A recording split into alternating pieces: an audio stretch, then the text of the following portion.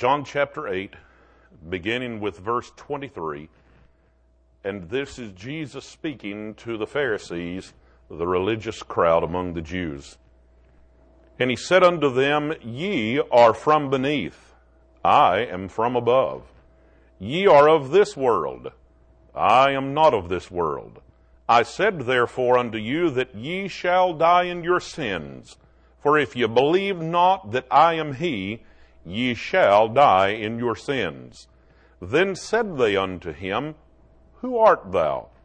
And Jesus saith unto them, Even the same that I said unto you from the beginning. I have many things to say and to judge of you, but he that sent me is true, and I speak to the world those things which I have heard of him. They understood not that he spake to them of the Father.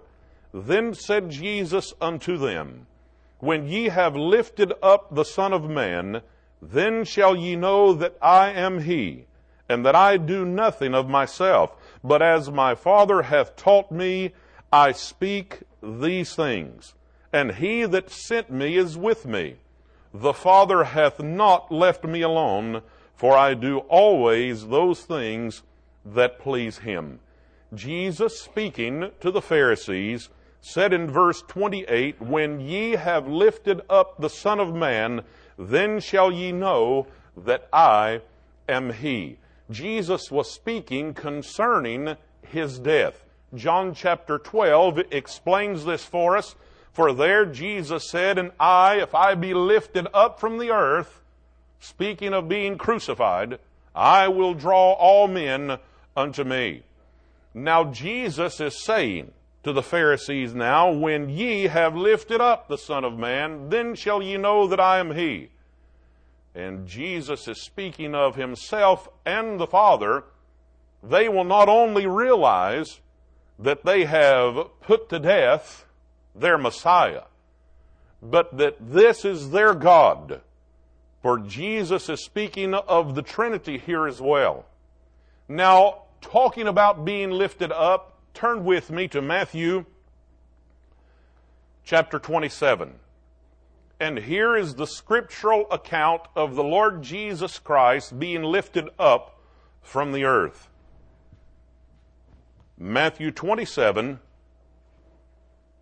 verse 33. And when they were come unto a place called Golgotha, that is to say, a place of a skull, they gave him vinegar to drink mingled with gall. And when he had tasted thereof, he would not drink. And they crucified him, and parted his garments, casting lots, that it might be fulfilled which was spoken by the prophet, They parted my garments among them, and upon my vesture did they cast lots. And sitting down they watched him there, and set up over his head his accusation written, This is Jesus, the King of the Jews. Then were there two thieves crucified with him, one on the right hand, and another on the left. And they that passed by reviled him, wagging their heads, and saying, Thou that destroyest the temple, and buildest it in 3 days, save thyself. If thou be the Son of God, come down from the cross. Likewise also the chief priest, mocking him with the scribes and elders, said, He saved others. Himself he cannot save. If he be the King of Israel, let him now come down from the cross, and we will believe him. He trusted in God. Let him deliver him now, if he will have him. For he said, I am the Son of God. The thieves also, which were crucified with him, cast the same in his teeth. Now from the 6th hour there was darkness over all the land unto the 9th hour. And about the 9th hour Jesus cried with a loud voice, saying, Eli, Eli, lama sabachthani. That is to say, my God, why hast thou forsaken me? Some of them that stood there, when they heard that, said, This man calleth for Elias. And straightway one of them ran and took a sponge and filled it with vinegar and put it on a reed and gave him to drink. The rest said, Let be, let us see whether Elias will come to save him. Jesus, when he had cried again with a loud voice, yielded up the ghost. Let's pray. Father, I do ask that you would add blessing to the reading of your word this morning.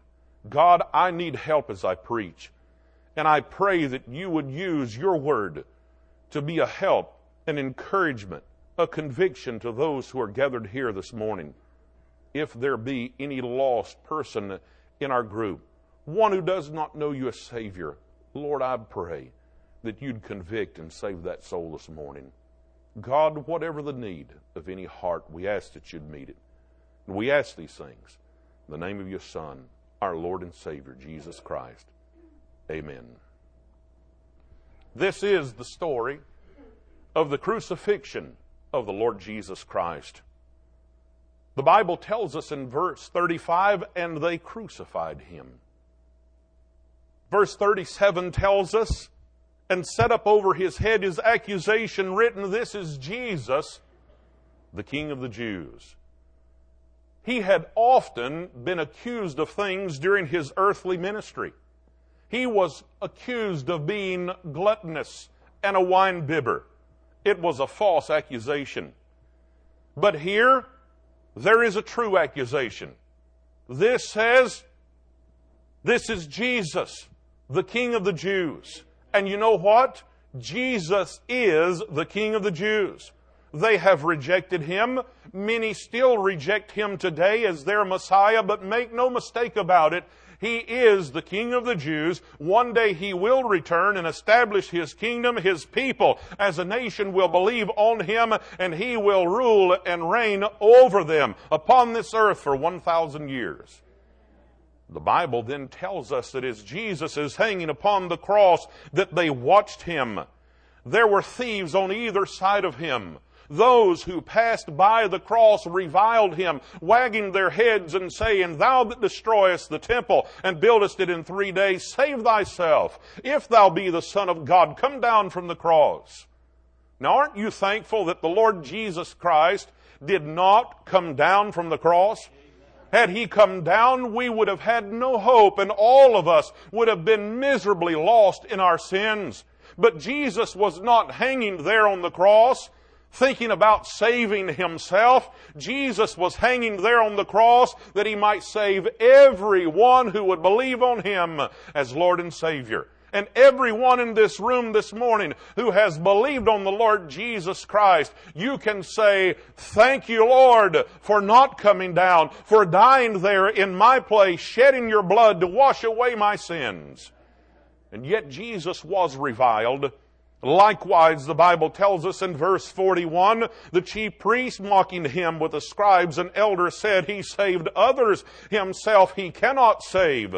If he be the King of Israel, let him now come down from the cross, and we will believe him. They did not realize that Jesus was not trying to save himself, but even Jesus was dying for their sins. These who are mocking him, their statement is not one which they believe. If he be the King of Israel, let him now come down from the cross, and we will believe him. That was a lie. They never intended to believe on the Lord Jesus Christ. They understood his identity. They knew that he was their Messiah, and they refused to believe on him. He met every fulfillment for the Messiah of Israel. He had already performed all of the signs necessary for the Jews to believe on him as such. He had already caused the blind to see, the deaf to hear, the lame to walk. He had raised folks from the dead. He had cast devils out of those who were possessed with devils. This man controlled the elements. He was able to make the wind and the wave obey him. This indeed was the Son of God. He is the Messiah of Israel, and he had given them signs which they rejected. They never had any intent on believing on him as the King of Israel. And the Bible tells us, if it were not enough, that not just those who passed by, Not just the religious crowd mocked him, but the thieves who were crucified on each side of him, according to the Scriptures, cast the same in his teeth. At least at the very beginning, both of them ridiculed our Lord. But you know the rest of the Scripture, how that one of them later believed and realized his place and knew that he had no hope except that he believe on the Lord. This event did not happen by accident. It was planned before the world ever began. The Scriptures foretold this event. The Lord Jesus Christ prophesied concerning his own death. If we turn back to Matthew chapter 16, there is one of the places where Jesus prophesies concerning what will happen unto him. Matthew 16, verse 21. From that time forth began Jesus to show unto his disciples how that he must go unto Jerusalem and suffer many things of the elders and chief priests and scribes, and be killed and be raised again the third day.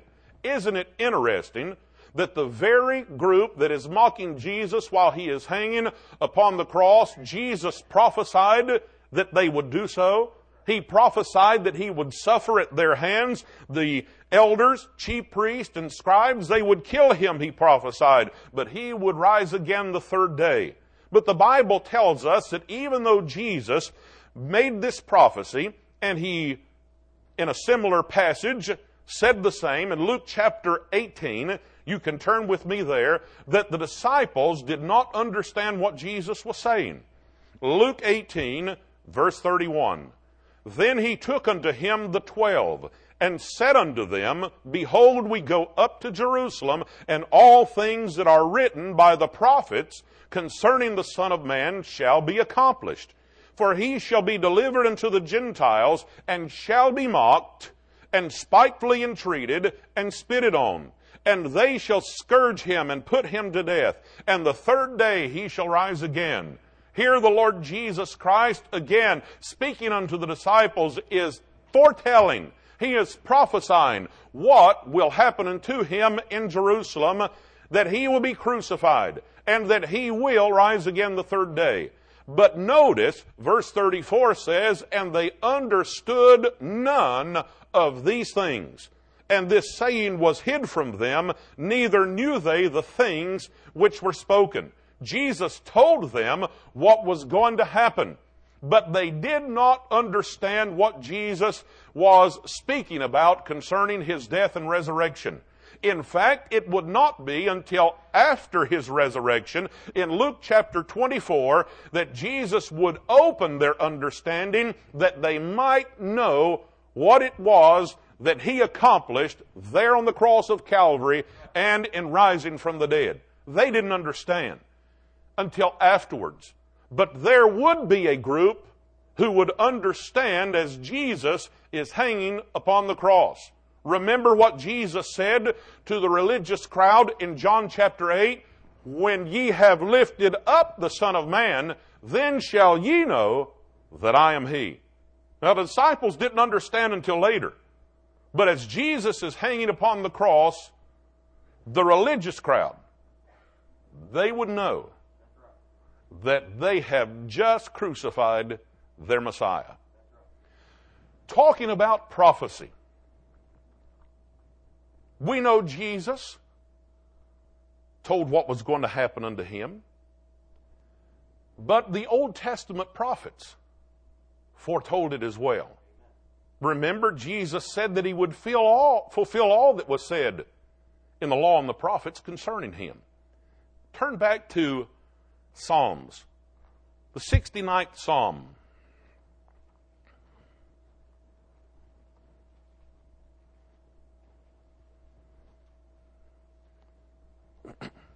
Psalm 69, verse 21, you will immediately recognize that this scripture was fulfilled in Matthew 27. Psalm 69, verse 21, they gave me also gall for my meat, and in my thirst they gave me vinegar to drink. That's what they did. Twice it is mentioned there in Matthew chapter 27. But turn with me to the book of Isaiah, Isaiah 50. Additional scripture, and we're just talking about some of them that were fulfilled with the death of the Savior. Isaiah 50, verse 6, I gave my back to the smiters, and my cheeks to them that plucked off the hair. I hid not my face from shame and spitting. This is what happened to the Lord Jesus Christ. We look into Isaiah 52. There in verse 14, the Bible says, as many were astonished at thee, his visage was so marred more than any man, and his form more than the sons of men. Again, a prophecy that was fulfilled when Jesus was scourged, he was beaten and crucified. His visage, the Bible tells us, was so marred more than any man. But in the book of Isaiah, Isaiah 53, we find an entire chapter that prophesies concerning the suffering of the Savior. Who hath believed our report? And to whom is the arm of the Lord revealed? For he shall grow up before him as a tender plant, and as a root out of a dry ground. He hath no form nor comeliness, and when we shall see him, there is no beauty that we should desire him. He is despised and rejected of men, a man of sorrows, and acquainted with grief, and we hid as it were our faces from him. He was despised, and we esteemed him not. Surely he hath borne our griefs, and carried our sorrows, yet we did esteem him stricken, smitten of God, and afflicted. But he was wounded for our transgressions, he was bruised for our iniquities. The chastisement of our peace was upon him, and with his stripes we are healed. All we like sheep have gone astray. We have turned every one to his own way, and the Lord hath laid on him the iniquity of us all. He was oppressed, and he was afflicted, yet he opened not his mouth. He is brought as a lamb to the slaughter, and as a sheep before her shearers is dumb, so he openeth not his mouth. He was taken from prison and from judgment, and who shall declare his generation? For he was cut off out of the land of the living. For the transgression of my people was he stricken. And he made his grave with the wicked, and with the rich in his death, because he had done no violence, neither was any deceit in his mouth. Yet it pleased the Lord to bruise him. He hath put him to grief. When thou shalt make his soul an offering for sin, he shall see his seed. He shall prolong his days, and the pleasure of the Lord shall prosper in his hand. He shall see of the travail of his soul, and shall be satisfied. By his knowledge shall my righteous servant justify many, for he shall bear their iniquities. Therefore will I divide him a portion with the great, and he shall divide the spoil with the strong, because he hath poured out his soul unto death, and he was numbered with the transgressors, and he bare the sin of many, and made intercession for the transgressors. What a great chapter in the Word of God. Prophecy that was fulfilled when the Lord Jesus Christ endured his passion. And yet we'd find that out of all of the Old Testament, no place speaks more prophetically about the suffering of the Savior, about his death upon the cross, as does Psalm 22. If you'll turn with me to that passage of Scripture.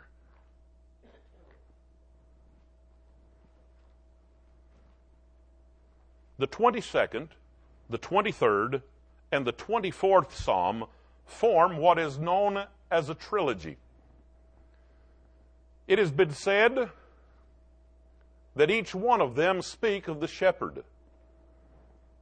Psalm 23 is known as the Psalm of the crook, which speaks of the bent shepherd's staff. For there we'd find that the great shepherd, as he is referred to in Hebrews 13, leads the sheep. The Lord is my shepherd, I shall not want. He maketh me to lie down in green pastures. He leadeth me beside the still waters. The 24th Psalm is known as the Psalm of the Crown, and it speaks of the chief shepherd, of which we are told in 1 Peter chapter 5. The chief shepherd one day will return. He will return for the church in the rapture, and he will return in the second advent to establish his kingdom. In Psalm 24, verse 7, lift up your heads, O ye gates, and be ye lift up, ye everlasting doors, and the King of glory shall come in. Who is this King of glory? The Lord strong and mighty, the Lord mighty in battle. Lift up your heads, O ye gates, even lift them up, ye everlasting doors, and the King of glory shall come in. Who is this King of glory? The Lord of hosts. He is the King of glory. Selah. But the 22nd Psalm is known as the Psalm of the Cross. In no place in the Word of God is there more prophecy concerning what would happen on that day that Jesus was lifted up to be crucified than right here in the 22nd Psalm. And being known as the Psalm of the Cross, we would expect it then not to speak of the great shepherd, and not to speak of the chief shepherd, but as John chapter 10 says, it speaks of the good shepherd who giveth his life for the sheep. You understand this morning that the Lord Jesus Christ gave himself for us. It was our iniquities that were laid upon him. We should have been there, but he hung there instead, shedding his blood, that if we believe on him as Savior, it matters not what sin we have committed, that blood would wash away our sins. And praise the Lord for it. It's remarkable that this psalm, the 22nd Psalm, opens with these words, my God, why hast thou forsaken me? These are the words which the Lord uttered upon the cross. But I'd say within the context of this passage that these are not prophetic. These are not words that are listed here to show us what Jesus would later say.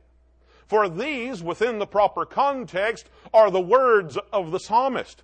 This is a prayer, my God, why hast thou forsaken me? Why art thou so far from helping me and from the words of my roaring? Oh my God, I cry in the daytime, but thou hearest not, and in the night season, and am not silent.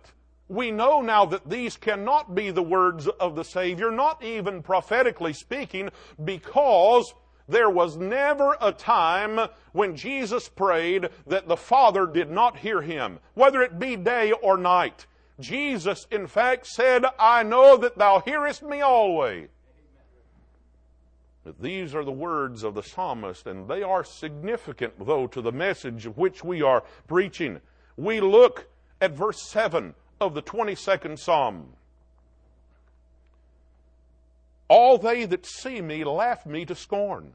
They shoot out the lip, they shake the head, saying, he trusted on the Lord that he would deliver him. Here is prophecy concerning the very head motions of the people at the cross.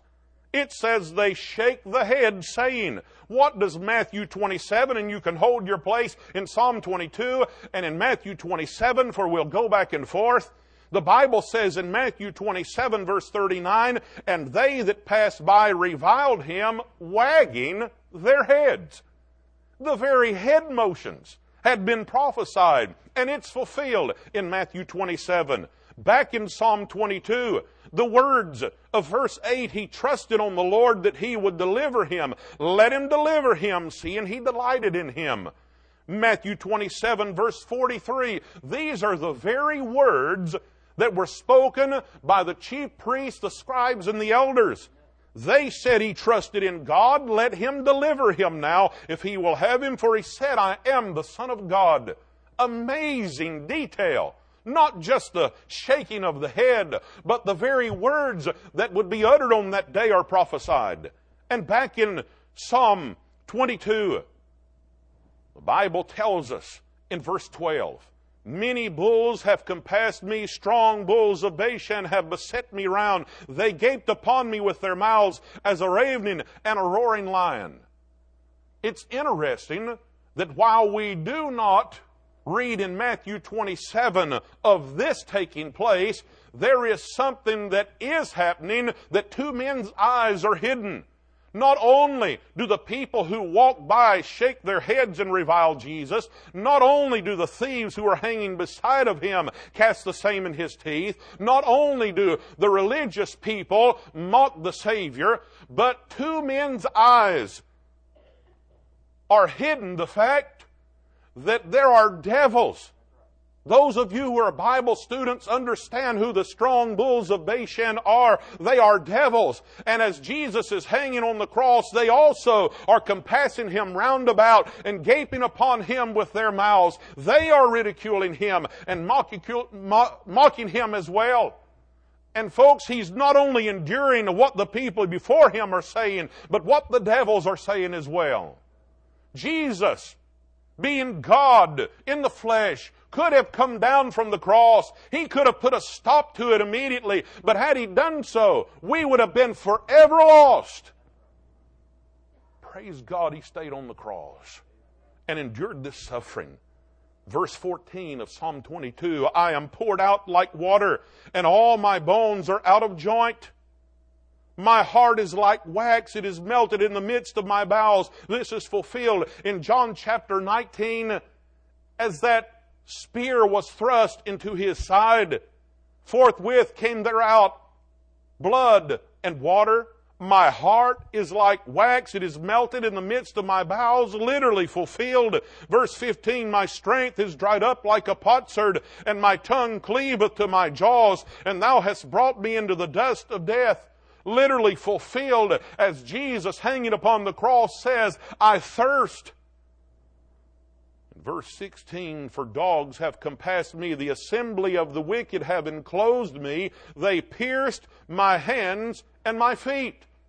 Matthew 27, verse 35, and they crucified him. They literally pierced his hands and his feet.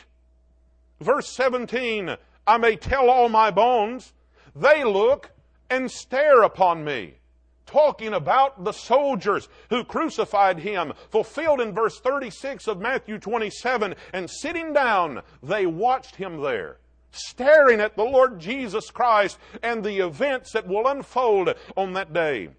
In verse 18, they part my garments among them and cast lots upon my vesture.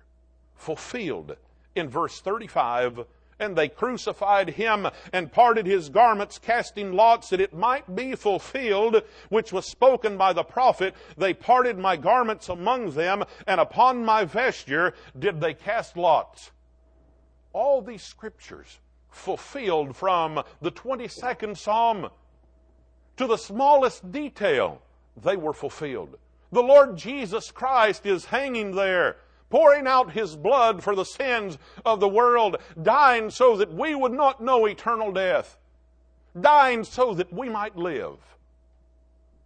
Yet we'd find then in verse 46 of Matthew 27 these words, and about the 9th hour Jesus cried with a loud voice, saying, Eli, Eli, lama sabachthani, that is to say, my God, why hast thou forsaken me? Now notice, your Bible, your King James Bible is specific. It uses the words that God intended should be used. It says here, Jesus cried with a loud voice saying, Eli, Eli, lama sabachthani, that is to say, Jesus cried with a loud voice saying, not asking. That is to say, not that is to ask. Jesus is making a statement. He is not asking a question. Now, I have often preached in years gone by that when Jesus hung upon the cross, because he was taking the sin of the world upon himself, that God turned his back upon the Son. That's the reason for the darkness, because the Father could not look upon sin. But I realize from the study of the Scriptures that that's not so. Because God does look upon sin. The Bible tells us that in Genesis 6 when He looked before the flood and saw that the wickedness was great. He has often looked and beheld the sin of men, and God can do that, and He is so high and He is so holy that it will not affect His holiness or His person whatsoever. He is still God. And the Bible tells us in Proverbs 15 verse 3 that the eyes of the Lord are in every place, beholding the evil and the good.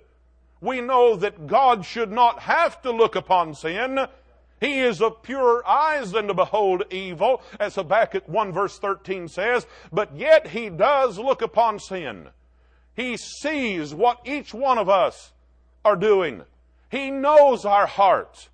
God does look upon sin. And I would submit to you this morning that the Father did not forsake the Son. He did not look upon the Son with displeasure. But the Son was doing the very thing that He was sent to do. His death was not an abhorrence in the eyes of the Father, but it was pleasing in the eyes of the Father. God was enjoying what the Son was doing. It was pleasing to the Father that the Son was reconciling the world unto Himself. Ephesians 5 tells us that the Son was offering a sweet-smelling savor. Now, there are many things that the Son said when He was hanging upon the cross. The Scripture refers to those 7 statements. And often, in my study of Baptist history, I have read that those who were called upon to give their lives for their faith often quoted what the Savior quoted while He was hanging upon the cross. It was often heard as people were led to the place where they were to be burned to death, I thirst. I desire something to drink. Often we read that those who would be martyred made provision for their loved ones, as Jesus made provision for the care of His mother as He was dying upon the cross. So also we'd find that many of the martyrs made provision for the care of their children, entrusting them to someone else, or of their aged parents for whom they'd no longer be able to care.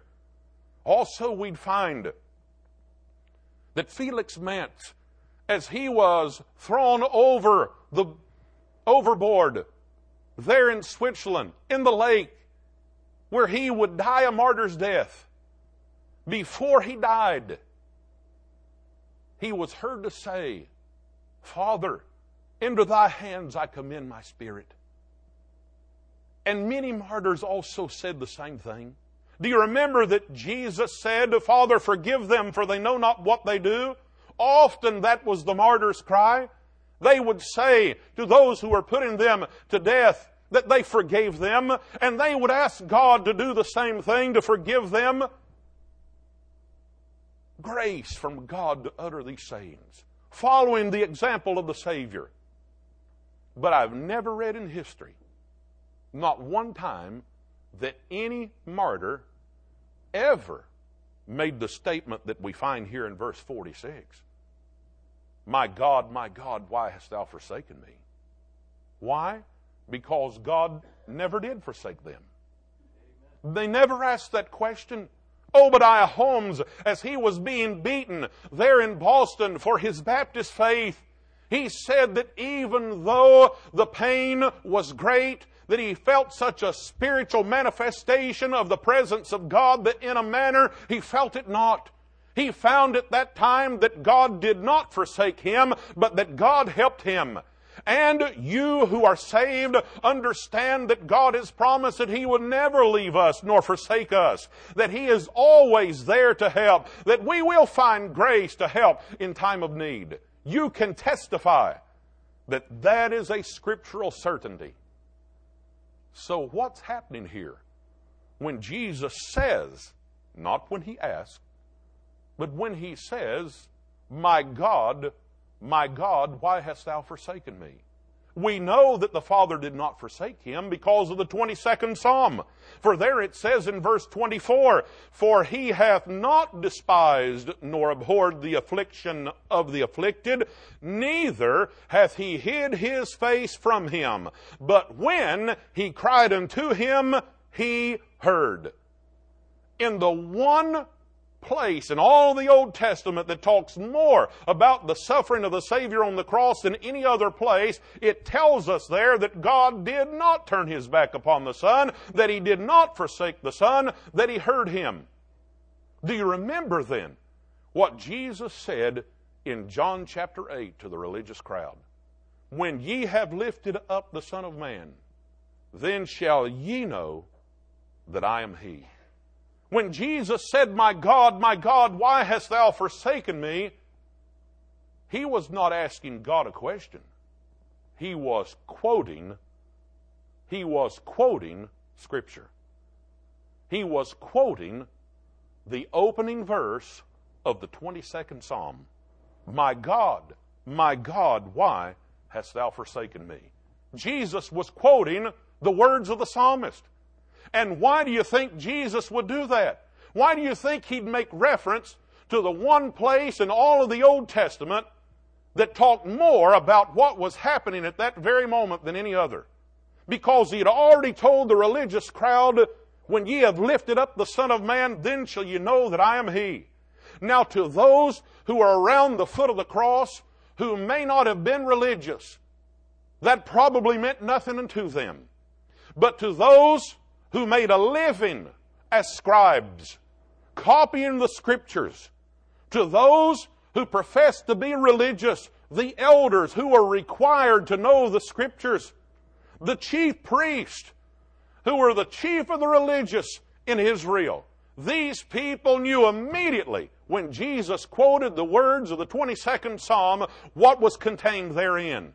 And all that they had to do was to look around.